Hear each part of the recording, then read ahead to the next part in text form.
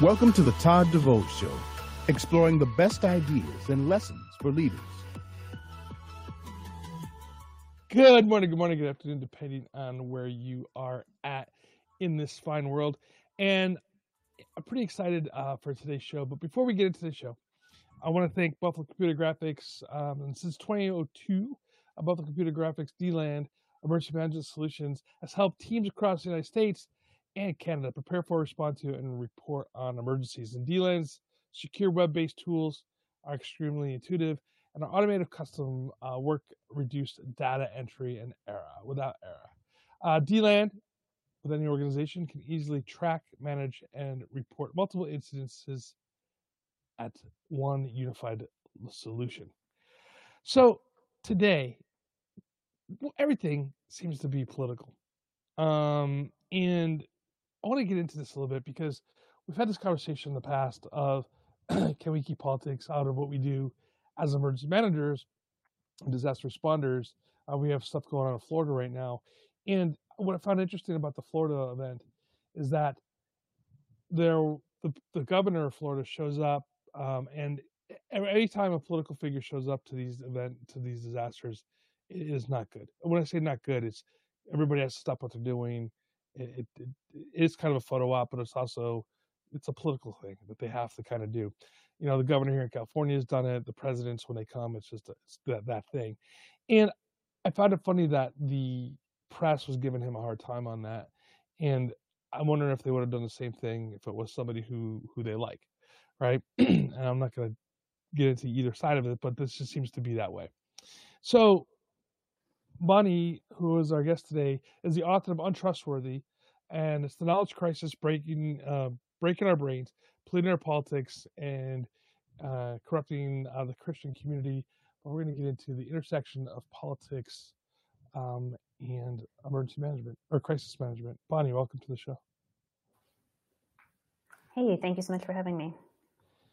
So, how is politics it seems to be weaving its way into everything these days? Yeah, it's really interesting to think about the extent to which so many of us spend so much of our time on politics in a way that we did not used to relatively recently. And I think a lot of it really goes down to technological changes. Some of it you can trace back to the rise of the 24-hour news cycle in the 1990s. But, the internet, of course, is a huge factor in the fact that where once you would have sort of consumed the news and thought about politics in the discrete moment of reading the newspaper or watching the evening news hour, now it's with you all the time. It's in your hand when you're waiting for 5 seconds at the grocery store, and you pull that phone out and take a look. It used to be the old saying, don't talk about religion or politics, with your neighbors or whatever. And it's probably a pretty good advice today. But it used to be, though, is that, you could be in one party, your neighbor could be in another party. You might vote for different people when it came to elections, possibly. But at the end of the day, they still came over to the barbecue and you guys still hung out. Today, people hate, and it's terribly, I mean, they listen to the rhetoric. They hate each other for just not voting for the same person. Why do you think that change occurred? I think it's a lot of factors, but the term that they use for it is negative partisanship. And so frequently the way it works out for people now is they're not Republicans or Democrats because they so much love what the Republicans or Democrats are doing. They pick the party they pick because they hate the other party so much. And so it's not a positive partisanship, it's a negative partisanship. It's interesting, though, that you mention neighbors specifically, because I think something that's been super interesting over the past few years has been the rise of people putting political yard signs in their yard that are out there all the time. Not a campaign sign, something that's just like a permanent declaration of what your household's political allegiances are. And I moved to a new state last summer, and it's been interesting to think about. Happily on my block, there's not a whole lot of that, but to think about what would it be like to go and try to meet a new neighbor and they have this sign in their yard that says, here are my politics. They're not the same as yours. how the barrier that erects to sort of engaging in that very normal, mundane, apolitical local community life. As we talked about how politics are weaving itself into everything, I find it interesting. It's also weaving itself into crises, such as, the COVID response. It didn't have to be a political game that occurred, and it turned into that. Why is that? Why can't we keep politics out of things that shouldn't be political? Yeah, I mean, every time a crisis happens, you've got people coming out saying, don't politicize this, at the same time often as they politicize whatever the thing is. Why can't we keep it from being political? I think a lot of it is that we filter so much through a political lens now. We think about everything in terms of national politics and what can be done about this. How can my side win on this? How can we score points in this opportunity? It's sort of that famous Rahm Emanuel quote, never let a crisis go to waste. We've really adopted that across the board. And when he first said that, it was widely lambasted by Republicans saying, like, look, this is just proof that they're always trying to use crises to expand, big government, the power of the state, et cetera. But I think that principle has really been widely adopted, particularly as we've come to just frame everything so much in political terms and to all become political hobbyists almost, and sort of like little self-appointed miniature pundits in a way that we didn't used to be. There's a thought experiment that I like to ask people to do, which is to imagine that it's 1995 and you want to share just as many news articles and video clips as you do right now. But of course you don't have Facebook. And so what do? You've got to clip them out of the newspaper. You've got to go to the copy shop. You've got to use the Xerox, make your 250 or so copies to hit everyone who's currently on your Facebook friend list. You're going to maybe get a Polaroid picture to stand in for your profile picture.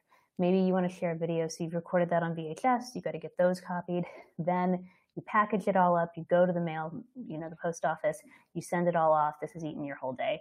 And then you want to get up and do the same thing all over again. Like if you mailed a single newspaper clipping to someone in the 1990s, they would be like, oh, the person's kind of a crank. Like you didn't want to get newspaper clippings sent to you. And now we all do all that all of the time. We think that's normal behavior. I don't think it really is. Like the difference in the time it takes does make a difference, but I don't think it makes as much difference as we think.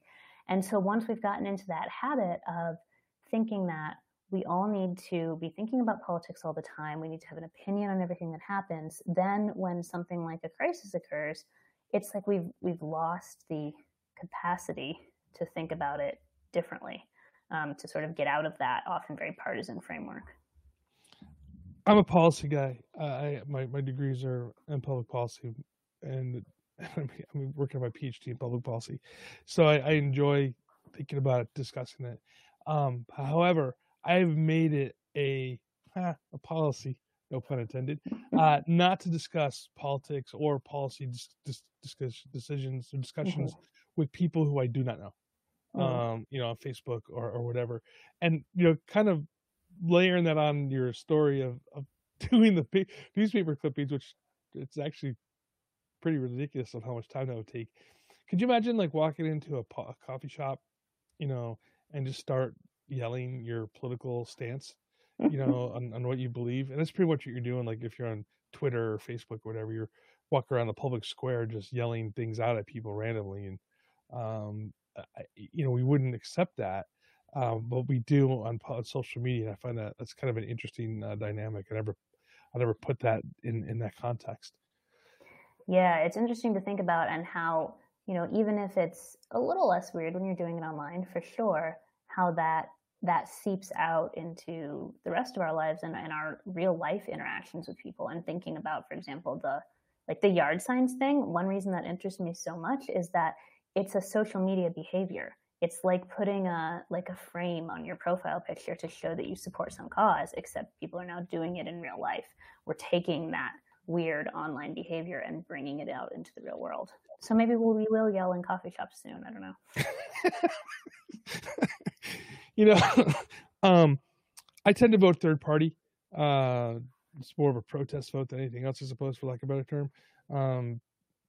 Part of it is I understand. What my goal, just to let everybody know, for voting third party a lot of times is to raise the number so third party candidates can get involved in the conversation nationally, right? Because it's really weird rules that they have established. Yeah, ballot access rules. Yeah, and so that's kind of why I vote that way. And I had a person stop talking to me that I've known for years because I was not supporting their particular candidate for president at the time. Because I told them, I said, no, I'm going to vote third party. And they're just like, oh, and I'm like, wow. So I've never, and so I've experienced that personally on that side of it. But how does that work? Thinking about this, right, and going into the context of your book, I suppose, is like, how does that work in the community when, if people stop talking to each other based on their politics, can we really have community then?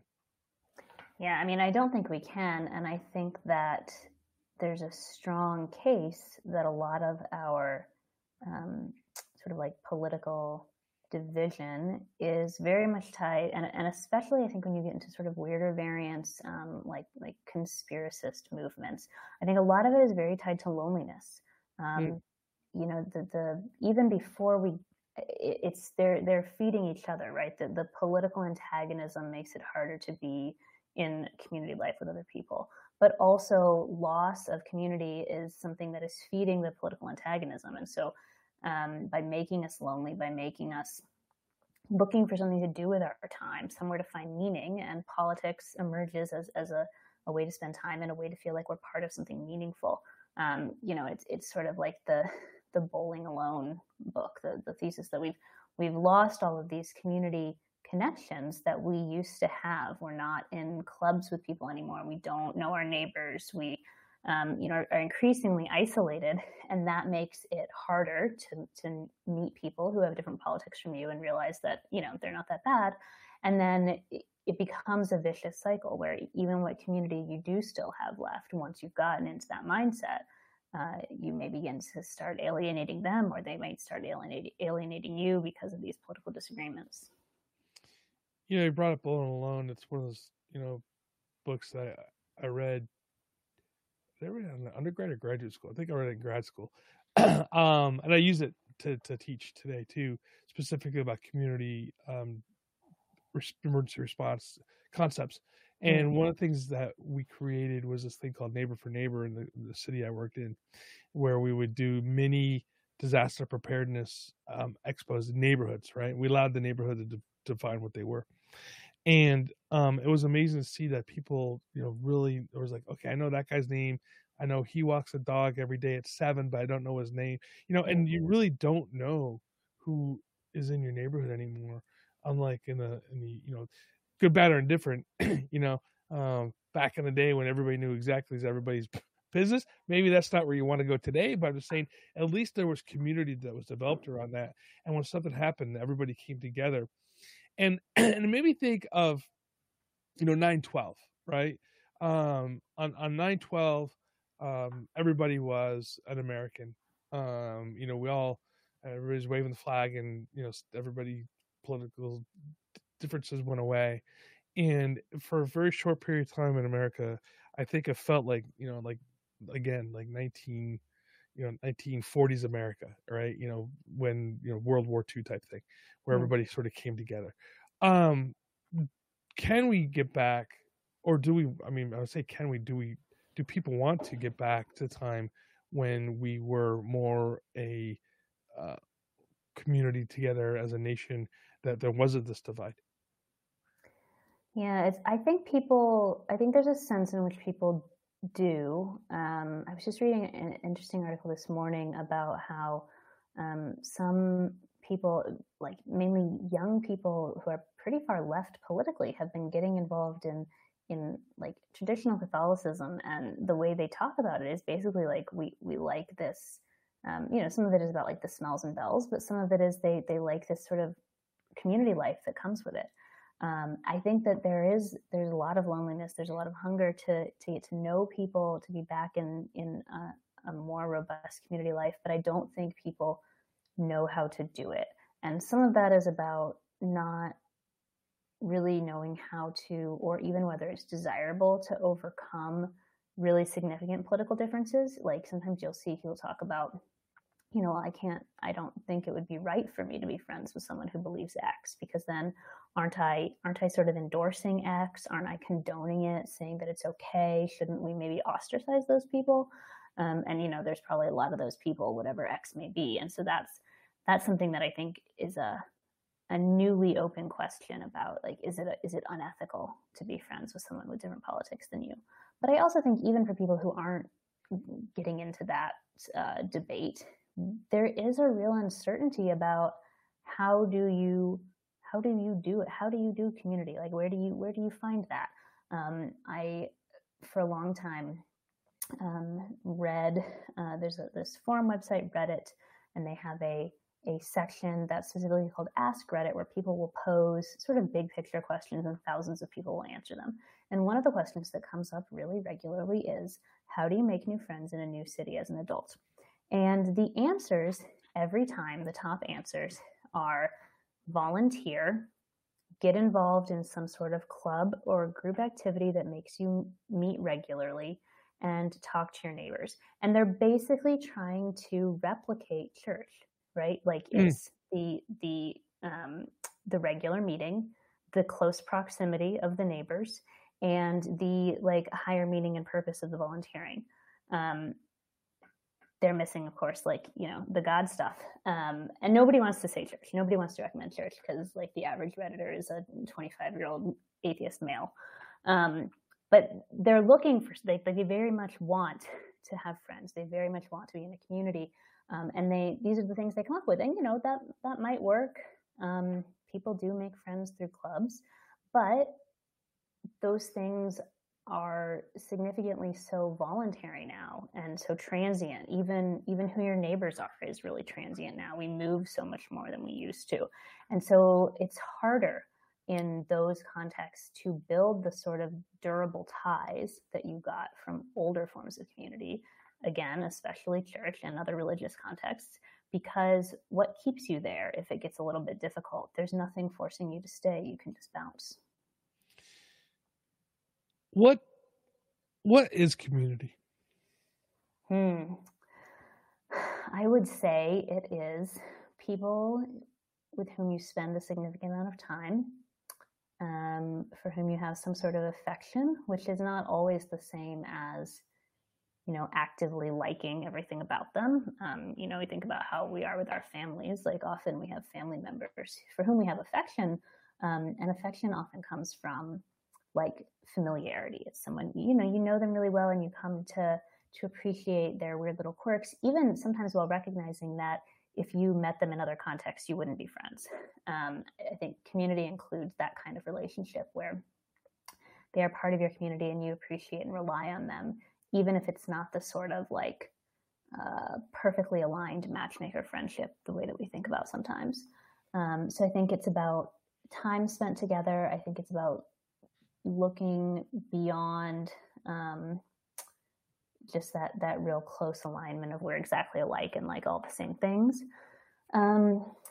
And yeah, I think it does involve a lot of communication, and proximity is important, which is not to say that it's impossible to have like a long distance community, to have community online, for example, but that definitely makes it harder. So I think of, I'll explain this a little bit more here in a second. So I think of things like, community and a tribalism and a nationalism, right? And I always think of community being more like better, nice way to put things. And I think of tribalism, and are we naturally drawn into like tribalism ideas? Because they think about, even in sports, right? And, here in California, I'm sure other parts of the nation too, I could think of the Giants, the San Francisco Giants baseball teams versus the Dodgers, and there's literally been murders happening in the parking lot based upon what the jersey that the other person's wearing. Now, I know there's been fights in the stands at like other places and stuff like that, but it's like somebody's being murdered in a parking lot due to the fact that they're wearing the wrong jersey. Is that just human nature? Do we just need to be part of a tribe and everybody else is outcast? You know, and then does that expand into nationalism? Or is this why politics are the way they are today? I think we do very much want to be part of a group. But I don't think it has to be in that sort of negative tribal or on the larger scale nationalist sense, right? So I think there's a big difference between a group where you're together because you're trying to draw close to one another, as opposed to you're together because you're trying to keep other people out. And so I would say like the former can be a healthy community. The latter is where you're getting into sort of that much more negative tribalistic behavior. Of course, a group can start in the more positive sense and end up in the more negative sense. So it's not like there's any single guarantee that your group that you're in is going to be the good kind. Right. I think we do need to have some sort of group identity, to have an us that we think of ourselves as part of. But I think that doesn't, and it often becomes a negative and harmful thing, but it doesn't have to. I mean, and this, by the way, is nothing super new. I mean, heck, the Beach Boys even have a song called "Be True to Your School," which talks about going out, driving around, and making sure you have your varsity jacket on, right? Sure, yeah, very important. Yeah, so this is nothing really new, but it just seems to be it's taken to the next level when we're talking about this, and so that brings me to the question, like, what drove you to write your second book?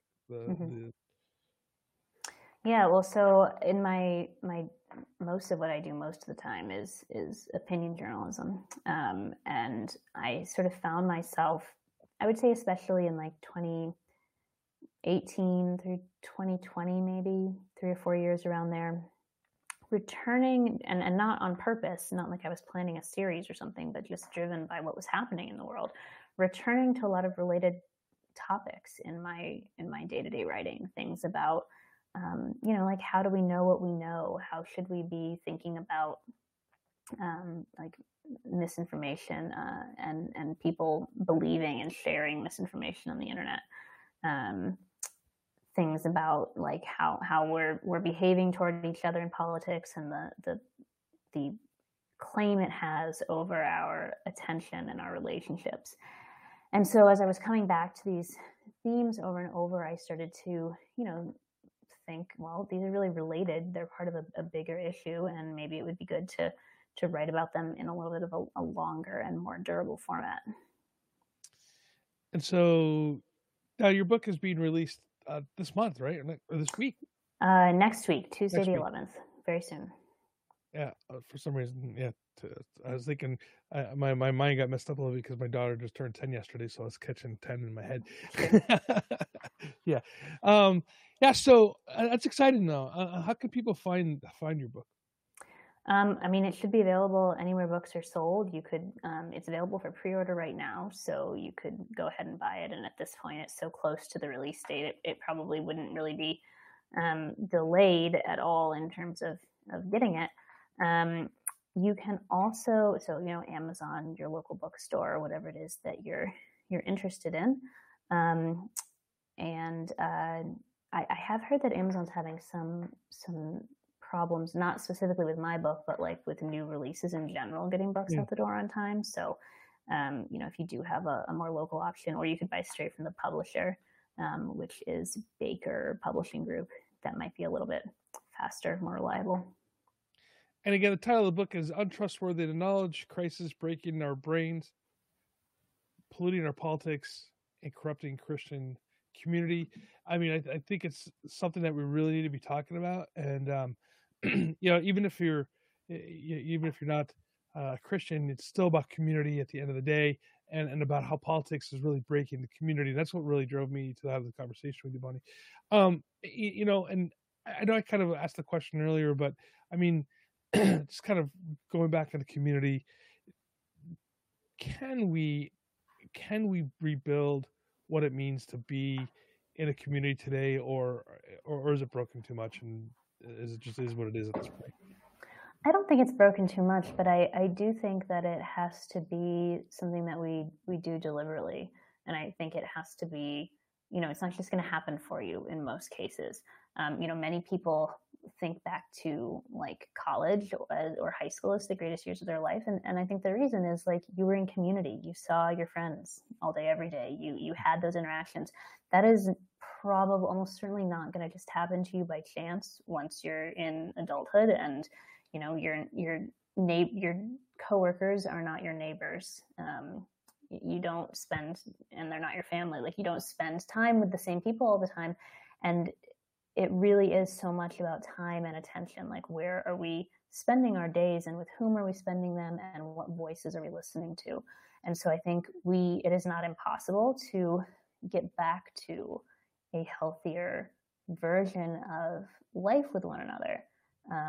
But we can't expect it to just happen, and neither, I think, can we expect it to happen without maybe even uncomfortable changes in our own lives, giving up habits of time use, like how many hours do you need to spend watching TV, be that the news or something else? How many hours do you need to spend browsing Facebook or Twitter, Instagram, whatever is your social media drug of choice, when those are hours that you could be spending like having a meal with friends or going on a walk with them or doing something else? Like we have to, I think, very deliberately and regularly look at our time choices and our behavior toward one another. And I think that unless absent, I guess this is appropriate on this podcast, absent some huge disaster that really changes the way that we live and like the technology that we have, I think this is something that we will probably have to work at for the rest of our lives, because, I don't think that the subtitle is really an exaggeration. I think our brains are pretty broken. Yeah. No, I agree with you. I agree.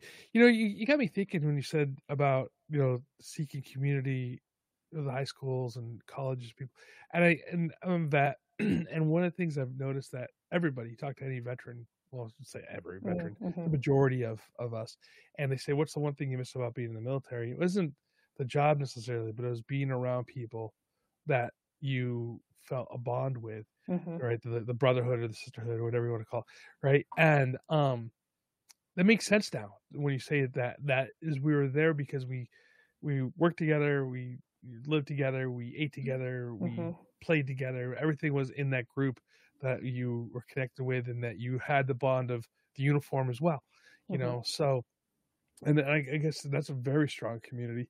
And then veterans seek out that when they come back by either joining the Veteran Foreign Wars or the American Legion, or, in some cases other organizations like that. So that makes a lot of sense. I know that you're doing some great work. I do appreciate everything that you're doing. And in the book. So everybody, please go out, take a look at it, buy it, or if you, get it from the library, or ask your library to buy it if you don't want to purchase books. I know that's kind of a thing people are doing now, and I'm sure you can get it on electronic version if that's something the way that you want to participate. And again, the title of the book is The Author is Untrustworthy: The Knowledge Crisis Breaking Our Brains, Polluting Our Politics, and Corrupting the Christian Community. Bonnie, thank you so much for your time today. Yeah, thank you again for having me. Hey, everybody, thank you for joining us today. Now, these conversations that we're having regarding what community is, how we can perpetuate it to make it better, is really important, because as emergency managers and those of us that are in the crisis response world, realistically, we are trying to fix and help and rebuild communities after disasters. For those of you that are in Florida doing that today, please know that we're here for you in any way that we can be. I know lots of responders are on their way to Florida right now to help. I've been looking at a lot of great information that is coming out regarding all different types of organizations that are going out there to help out. It's disastrous. It's the worst hurricane that has hit the coast down there since 1930 something, 1935, I think it is. I know we have a lot of work to do to build that back up, and we're with you all the way through this. So everybody, until next time, please stay safe, stay hydrated.